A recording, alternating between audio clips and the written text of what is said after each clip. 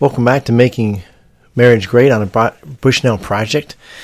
It's been taking a couple-week break, if you will, to regroup and just really busy with other things and now trying to plan out the next few months. So we'd love some feedback from you guys that are listening as to what would be helpful, or maybe just a question, or maybe even a thought on a certain part of the Bible or something like that. But as Christian men, moving forward, I want to kind of share with you a little bit from another book. So my book for this month is Reforming Marriage by Douglas Wilson. Every month I try to talk about a book a little bit, and most of the content of the month is not on that book, but just to highlight a few books that have meant a lot to me, that have really formulated my thinking, helping me with as I read the Bible, and how do we press on with all life and in our culture. Douglas Wilson is a critical thinker.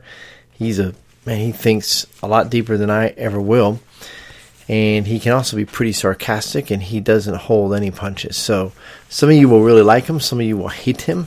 People tend to either love him or hate him. So, what I'm going to read is from the Epilogue. And this will either whet your appetite to want to get the book or go, forget it, not for me, all right? So this is from the Epilogue of his book, Reforming Marriage, of his book being Douglas Wilson.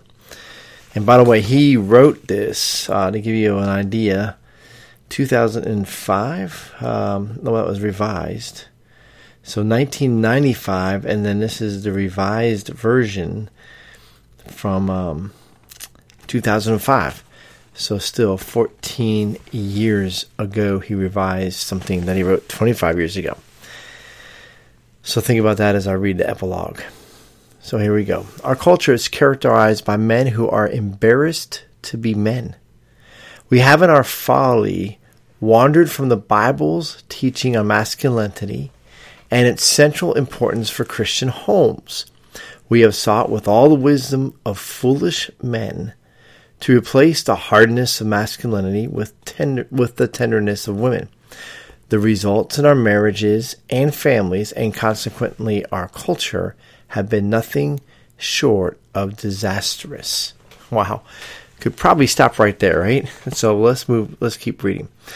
Men are bewildered with the world around them and with the responsibilities a man of God should bear in such a world.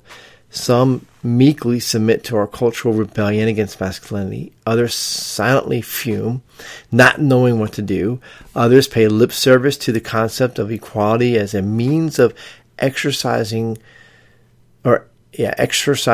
ungodly power over women. Still others settle for the scraps and remnants they are tossed. They do not think they have given up their masculinity, all because they consume a considerable amount of time with sports, cars, and tractor pulls. But masculinity must be genuine, and it must be poured into the home. The castration of Christian men and the consequent feminization of the family, church, and culture began in earnest in the last century, when the power of an efficacious gospel of grace was abandoned. Efficacious is a fancy word for something that is effective. Okay, so let me read that one again.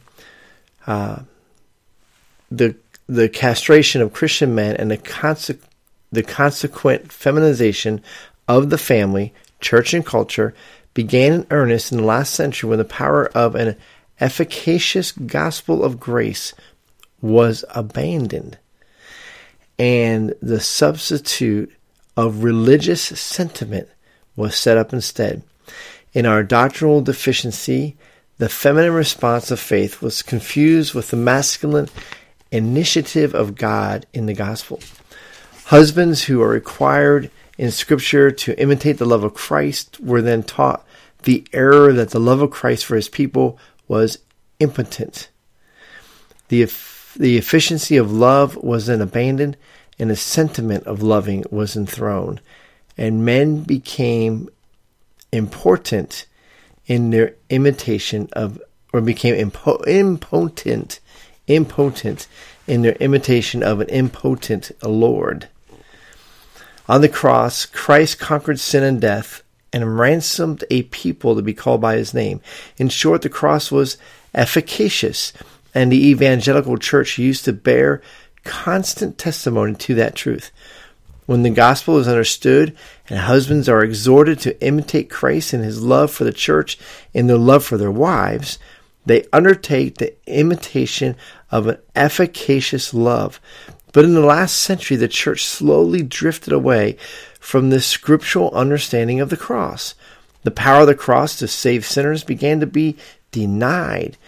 But for evangelicals, the cross still had to mean something, and as a result, the church began to emphasize the sentiment of Christ loving instead of the efficacy of Christ's love. Softly and tenderly, Jesus was calling, and evangelicals in masse began to leave home. As a result, men, when they were now exhorted to imitate Christ's love for the church, had nothing but this erroneous teaching about Christ's love to imitate. The ruinous results are all around us. One has a lump in his throat, may not be experiencing the power of God, but he still feels something going on. It may be years before he discovers the fraud. The years have passed in our culture, and we have discovered that the fruit is indeed bitter. Adultery, disrespectful wives, harsh husbands, divorce, rebellious children, abortion, sodomy. Still, we have not yet come to understand what the bitter fruit comes from a tree that we planted. We must recognize and acknowledge that our culture's current revolt against the Most High was one that began in the families of the church, among those who profess the Lord's name. Salt that loses its savor is trampled by men. Husbands who do not imitate the efficacious love of Christ will see their families trampled as well. Over the last century, this is precisely what we have seen. As we pray for the reformation of marriage, we must pray that the Christian husband comes to renew or make some basic covenantal commitments before the Lord. We must first decide that he will thoroughly acquaint himself with the Bible's teaching on marriage, headship, and the family, and that he will gladly submit to it and put it into practice in his home. He will find himself able to say with understanding for the first time, as for me and my house, we will serve the Lord. He will love his wife as Christ loved the church, giving himself up for her. He will assume the responsibilities for her loveliness. He will not place any responsibility for the spiritual, emotional, physical, and financial condition of his household on his parents, wife, children, church, or society. He will assume before the Lord all responsibility for the home he represents before God, and he will pray for the grace to stand. He will not allow his children to be taught, educated, or raised by men and women who live and teach in rebellion against God. He will remove his children from the government schools and educate them at home or in a godly school. I told you, Wilson says what he means. All right, so Wilson continues. He will not take his wife away from her primary duties as a mother and manager of the home. He will bring her home to the children, the place God ordained for her to be, and he will encourage and love her in that vocation. He will establish her in the place where she can attain greatness. And when she has attained it, he will rise up and call her blessed.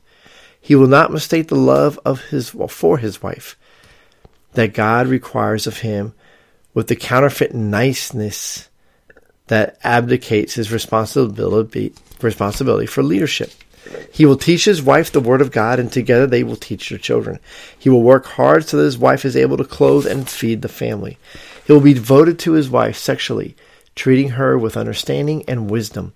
He will set the tone of his home through his patience, reverence, dignity, kindness, and courtesy. And he will thank God for his mercy through the Lord Jesus Christ. Well, I think that'll set the tone for the next few weeks, and really, in many ways, that is why I'm doing this whole podcast in making marriage great again. And for you guys, it's for us men. One of the realities of the world that we live in today, the culture that we live in, is the failure of men to stand up and lead. It is not a fault of women, not at all. Women will stand and lead when men don't. So men, we need to lead, not by taking it from women, but simply by standing up and leading and taking responsibility. And so I want to encourage us as men that it may seem really dark sometimes. It may seem really dim. We may not feel like we're intelligent enough or wise enough or caring enough or loving enough. And in all those things, we're not. We're not. But in Christ Jesus, we can do all things. He says that we can, because He will give us the grace and the wisdom and the patience and the love and the joy to do what He has called us to do.